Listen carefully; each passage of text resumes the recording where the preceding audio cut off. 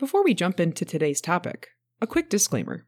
The stories and data we share come from the states that we practice in and the experiences that we personally had, which can differ greatly across our country and certainly the globe. This is not a professional advice show. So let's get comfy and talk about death.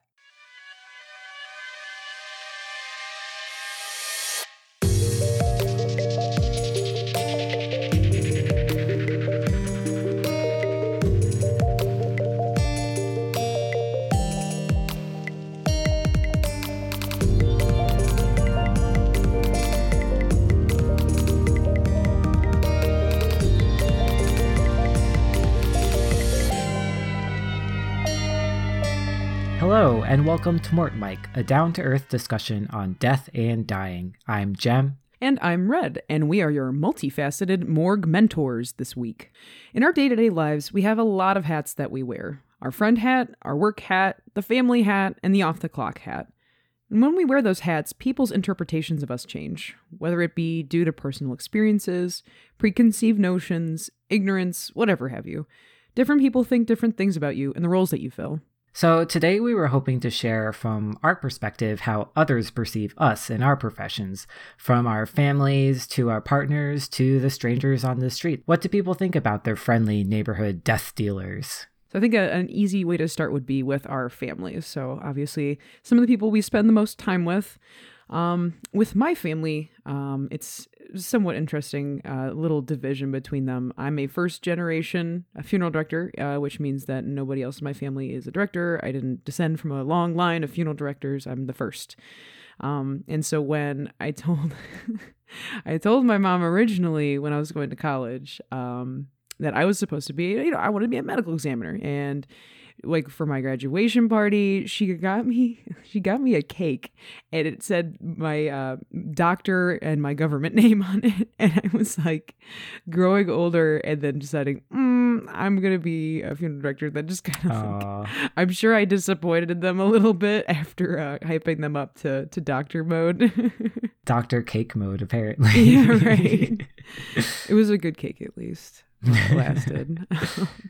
But past that disappointment, it's always funny going to like family like holidays and gatherings and stuff because like I have like my one aunt, she is always wanting to talk about my job at the dinner table. She's like asking all sorts of questions that are making my grandparents visually uncomfortable.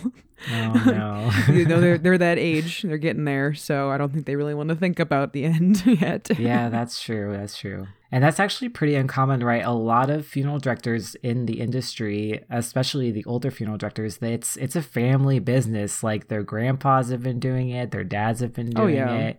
It's a very male patriarchy family business type of deal. So someone going into it without any experience, without any family background is actually pretty rare, I think.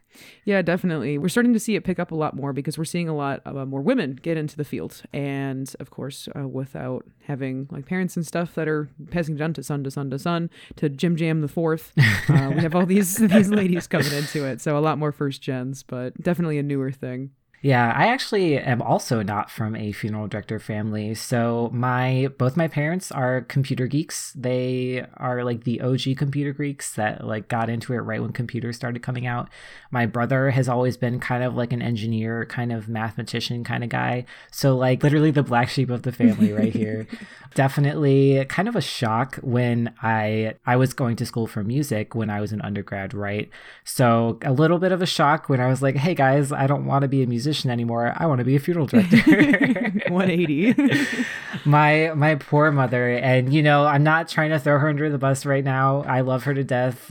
We've come a long way for sure, but I don't think she talked to me for maybe 2 or 3 weeks after I told her. You got the silent treatment. I did, because she was one of those family members that was just so aghast. Like, how could you want to do something that's so morbid and so sad every day? And, my dad he's kind of indifferent. My brother's kind of indifferent. They are supportive, but they don't want to know the dirty details. But I think the thing for my mom that changed her mind was that she saw that I was helping people. She saw that I was like a compassionate person, kind of like taking care of the deceased.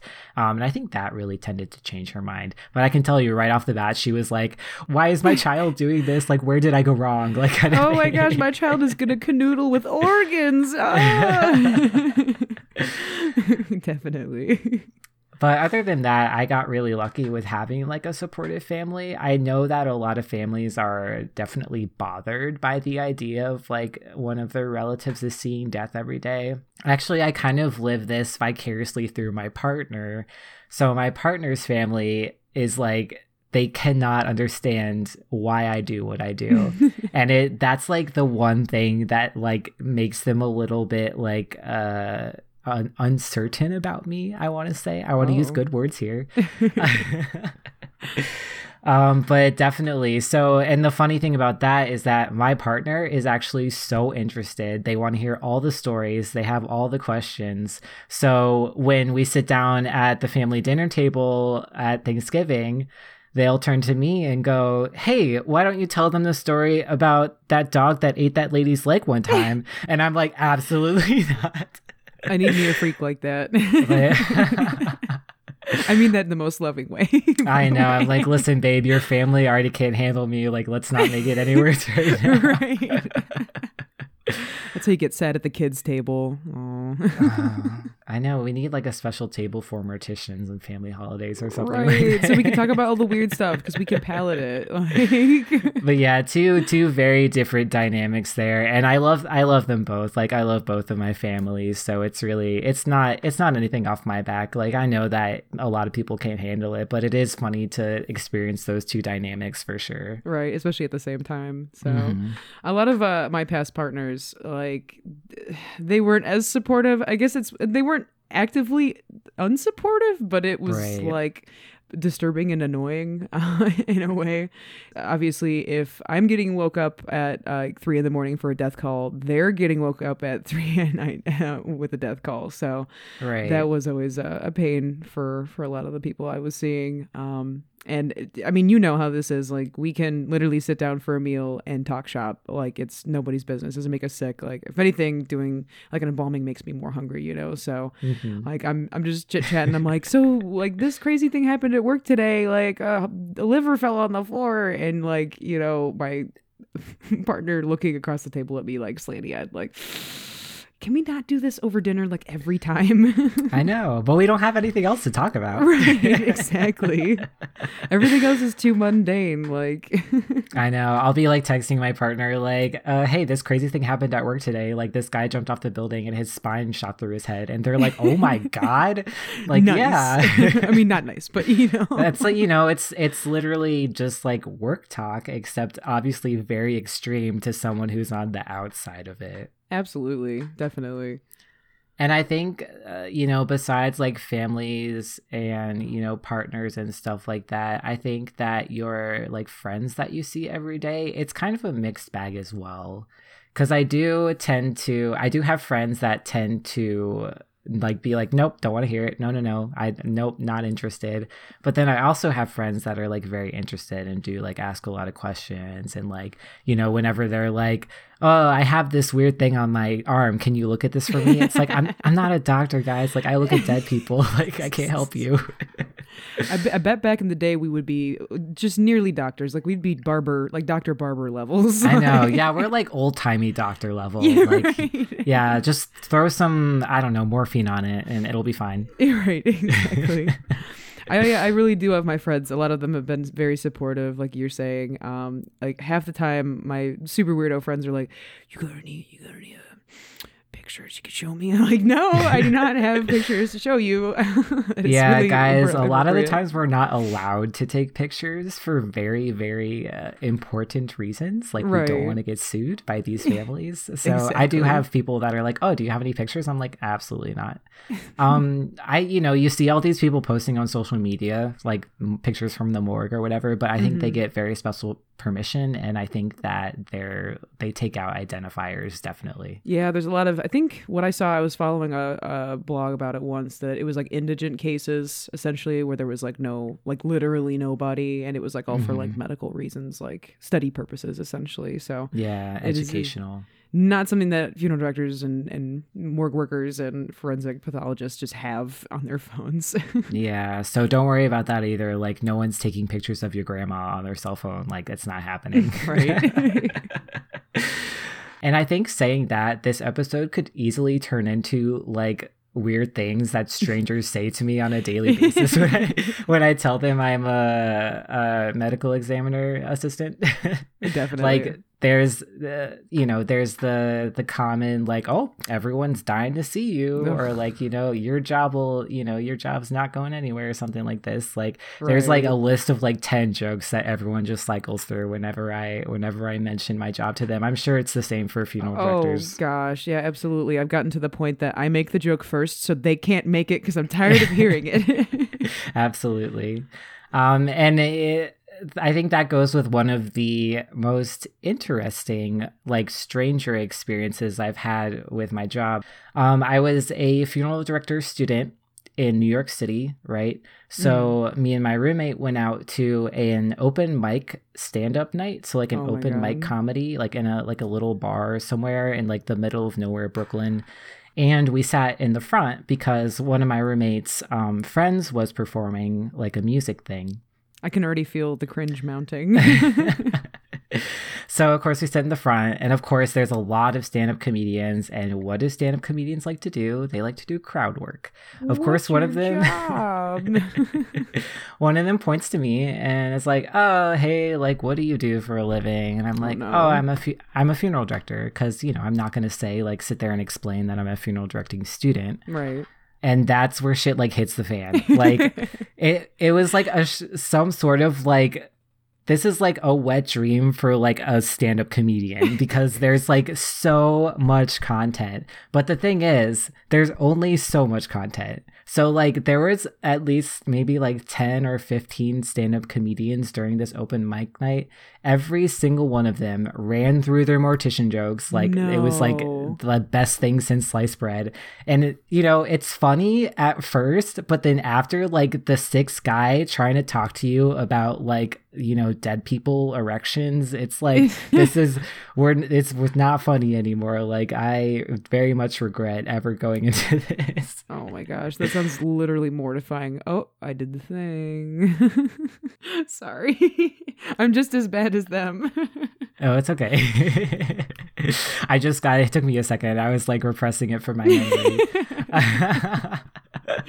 But yeah, they ran the gambit. They did the whole, people are dying to see you. Like they wanted to talk about angel lust, which is when a corpse gets an erection, which actually happens. It's a real thing. But that was like the main topic of discussion that they wanted to talk about. But it was just, I remember sitting there in the front of the audience just being like, kill me now. Like, can I please get out of here? Some low-hanging fruit too. Like try to make jokes about something else. Like, I don't know, a clerk at the registrar or something. Like that's a challenge. Yeah. Take that challenge for jokes instead. Exactly. So stand-up comedians out there, make sure you kind of like hold back on those mortician jokes. I know it's easy access, but we're people too. Okay.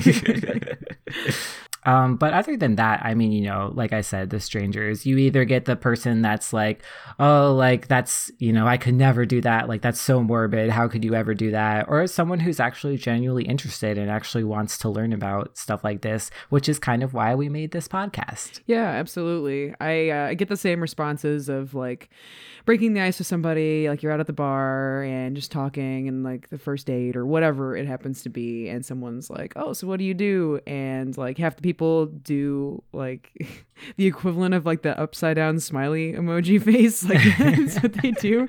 Or the other half are people that are totally like way weirder than me. Like super fascinated what I have to say and want to know more. But then like legitimately there are a few people that are like getting real weird with it and asked me. I straight up had somebody ask me, like, I'm at a thrift store. It's not even a big deal. Like I'm getting like 2 shirts, and this like younger girl asked me as I'm checking out, it's like, what do you do? I'm like, that's really weird conversation to have at a thrift store, but okay, I guess you're not in a hurry. And I tell her, and she's like, so do you like with the bodies. And I'm like, is that, oh my God. Is that what we're talking about right now? The worst. Guys, inappropriate. No one does that. Disgusting. Like, just because we work with dead bodies every day doesn't mean we like to talk about that kind of stuff. Like, right, come on. Exactly. And that's not really like a thing. Like, okay, like Gacy cuddled one corpse like one time. Like, it's not like all funeral directors are out there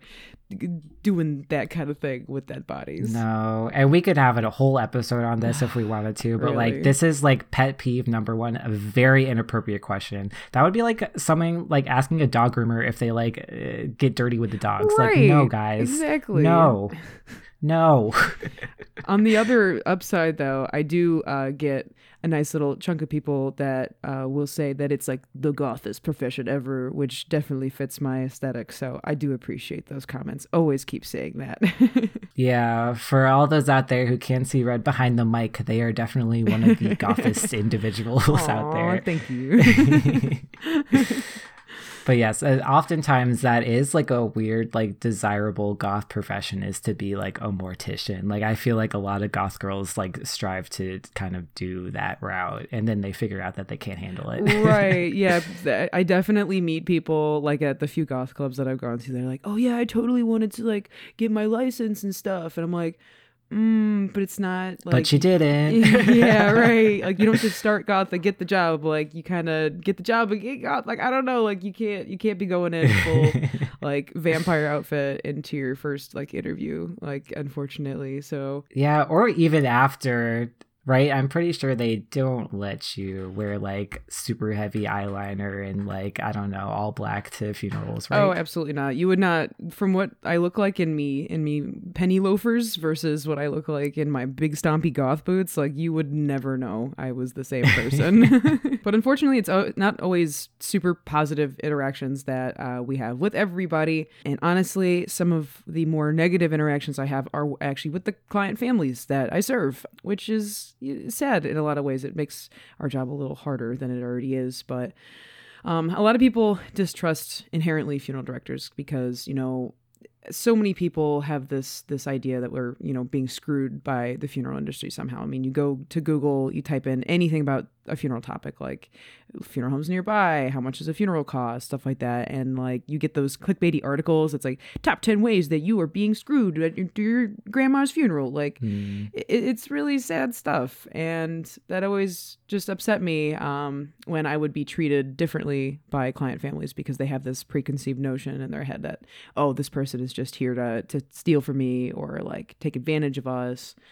And like I actually had a lady sit across from me for an arrangement one time. It was like a big family in there, which is already hard enough to do with crowd control, like 8 people trying to talk at the same time.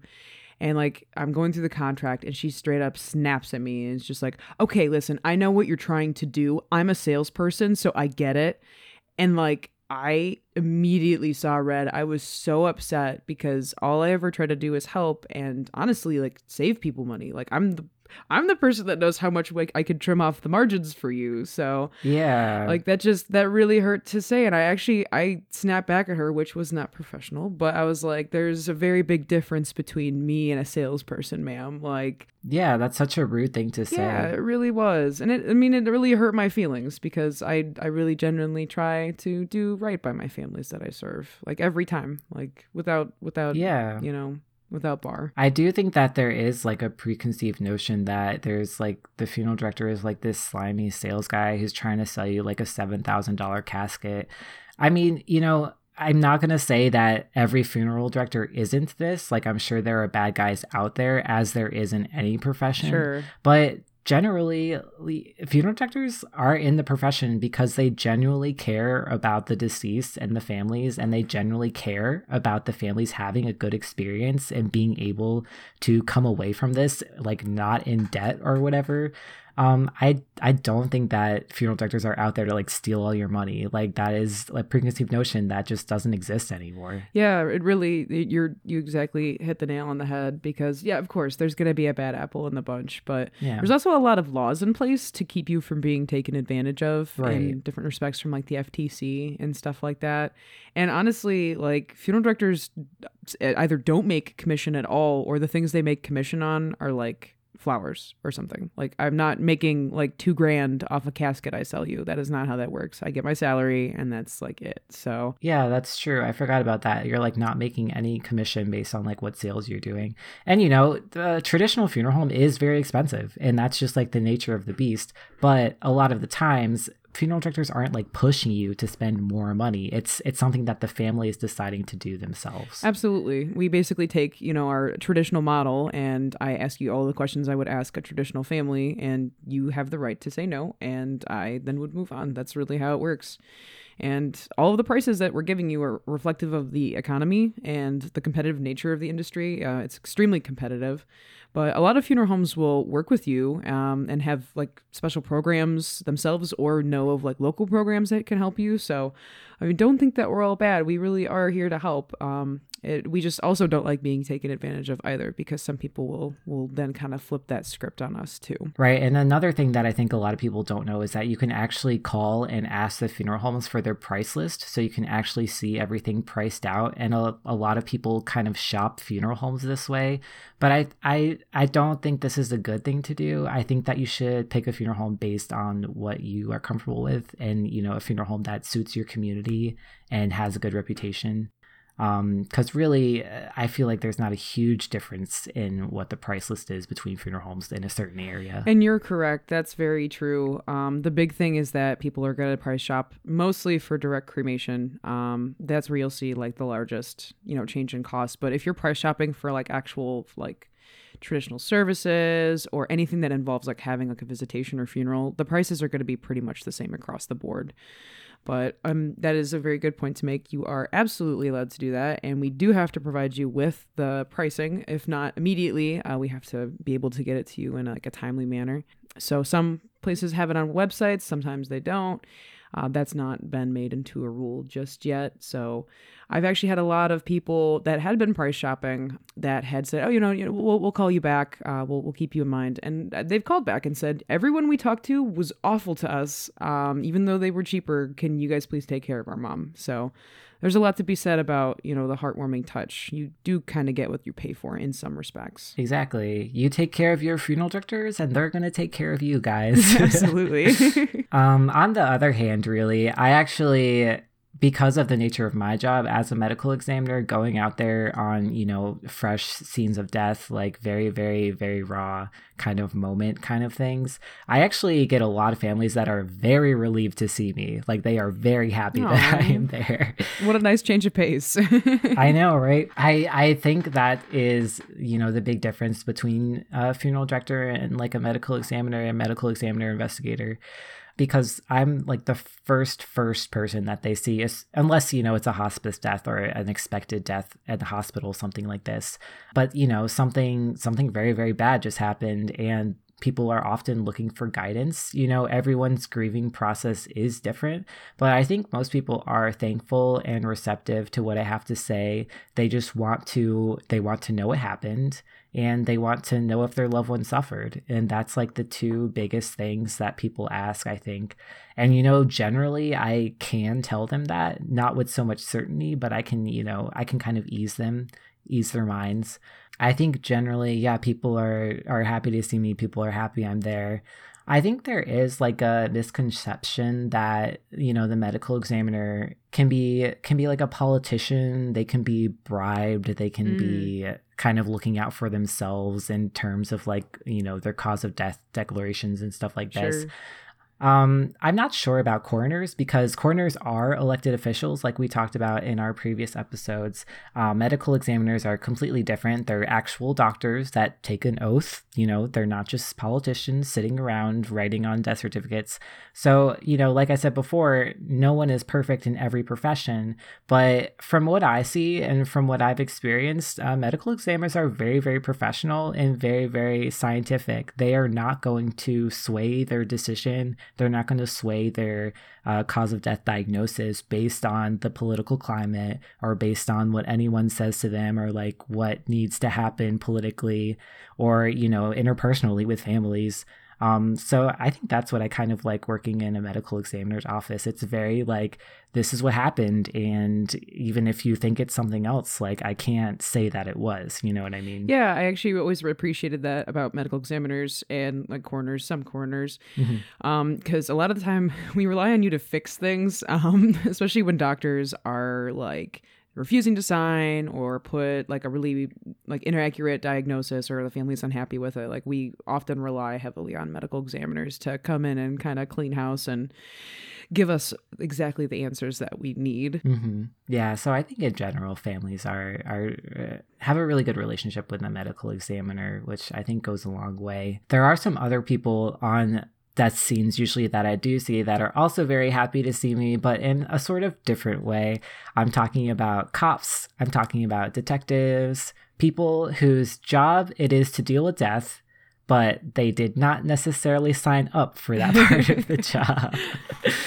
You have no idea how many cops and detectives I've dealt with that it's been a decomposing body or something, really gruesome body parts everywhere. And they are just like so happy when we roll up and start like collecting pieces of skull. Like they don't have to do it. Like they are just so jazzed to see us sometimes. There's this, I don't remember what it's from, but it's based on like a noir detective. It's like, oh, Detective Johnson, there's a puddle of blood in the hallway. And he's like, gross, clean it up. That's literally exactly what it's like. That's so funny. I've never heard of that before. But yeah, because we show up and they're like, oh yeah, there's a dead guy in the bedroom. I don't know. He's really stinky. And we're like, yeah, we got it. But yeah, I think that's kind of fun going on scene and having that kind of interaction with the cops too, because I know a lot of people don't deal with cops in very positive ways all the time. So being able to see that kind of side of them where they're like, ew, I don't want to touch that. It's kind of fun. Yeah, definitely. I feel like for like my interactions through work, I mean, of course I see like priests and casket salesmen and all that kind of stuff, but it ends up being the same interaction, whether it's them or just like coworkers of mine.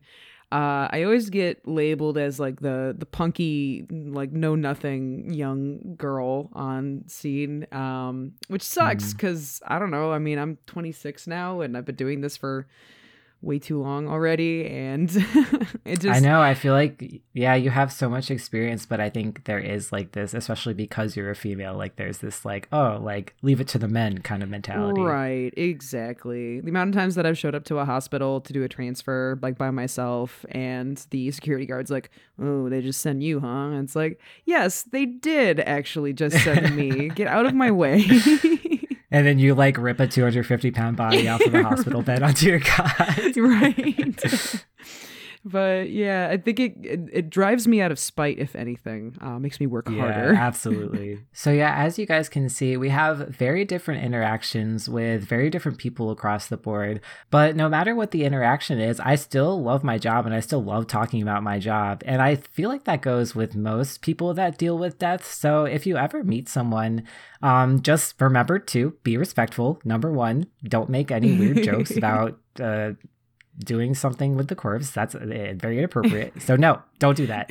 But I think most people are very open to talking about the death industry because it isn't something that people talk about often. And I love talking about death. I could talk about it all day long. I'm doing this podcast for you. That's how much I love it. So. Right, exactly. I feel very similarly. Yeah, I would rather wade through those awful puns and weird comments so I can actually get to talk to the people that really care about what we do and are really interested in it too. Absolutely. And I think when you get get right down to it, our job is just another job. Of course, we have a specialization in what we do, but, we're really just people going to our job every day. It's really nothing to be afraid of. Right, exactly. But that's going to be it for this week on Mort Mike. We'd really love to connect with you guys on our socials, so you can like, follow, and subscribe to us on our Facebook, our Twitter, and our YouTube at Mort Mike Podcast. That's MortMicPodcast.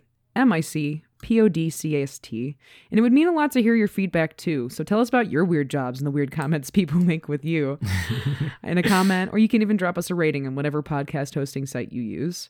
If you have any suggestions on topics you'd like to hear about or burning questions you might have about death, shoot us an email at mortmikepodcast@gmail.com. And I just wanted to wish everyone a happy holiday. I've finally convinced my family to call this day something a little less oppressive, maybe Family Community Day.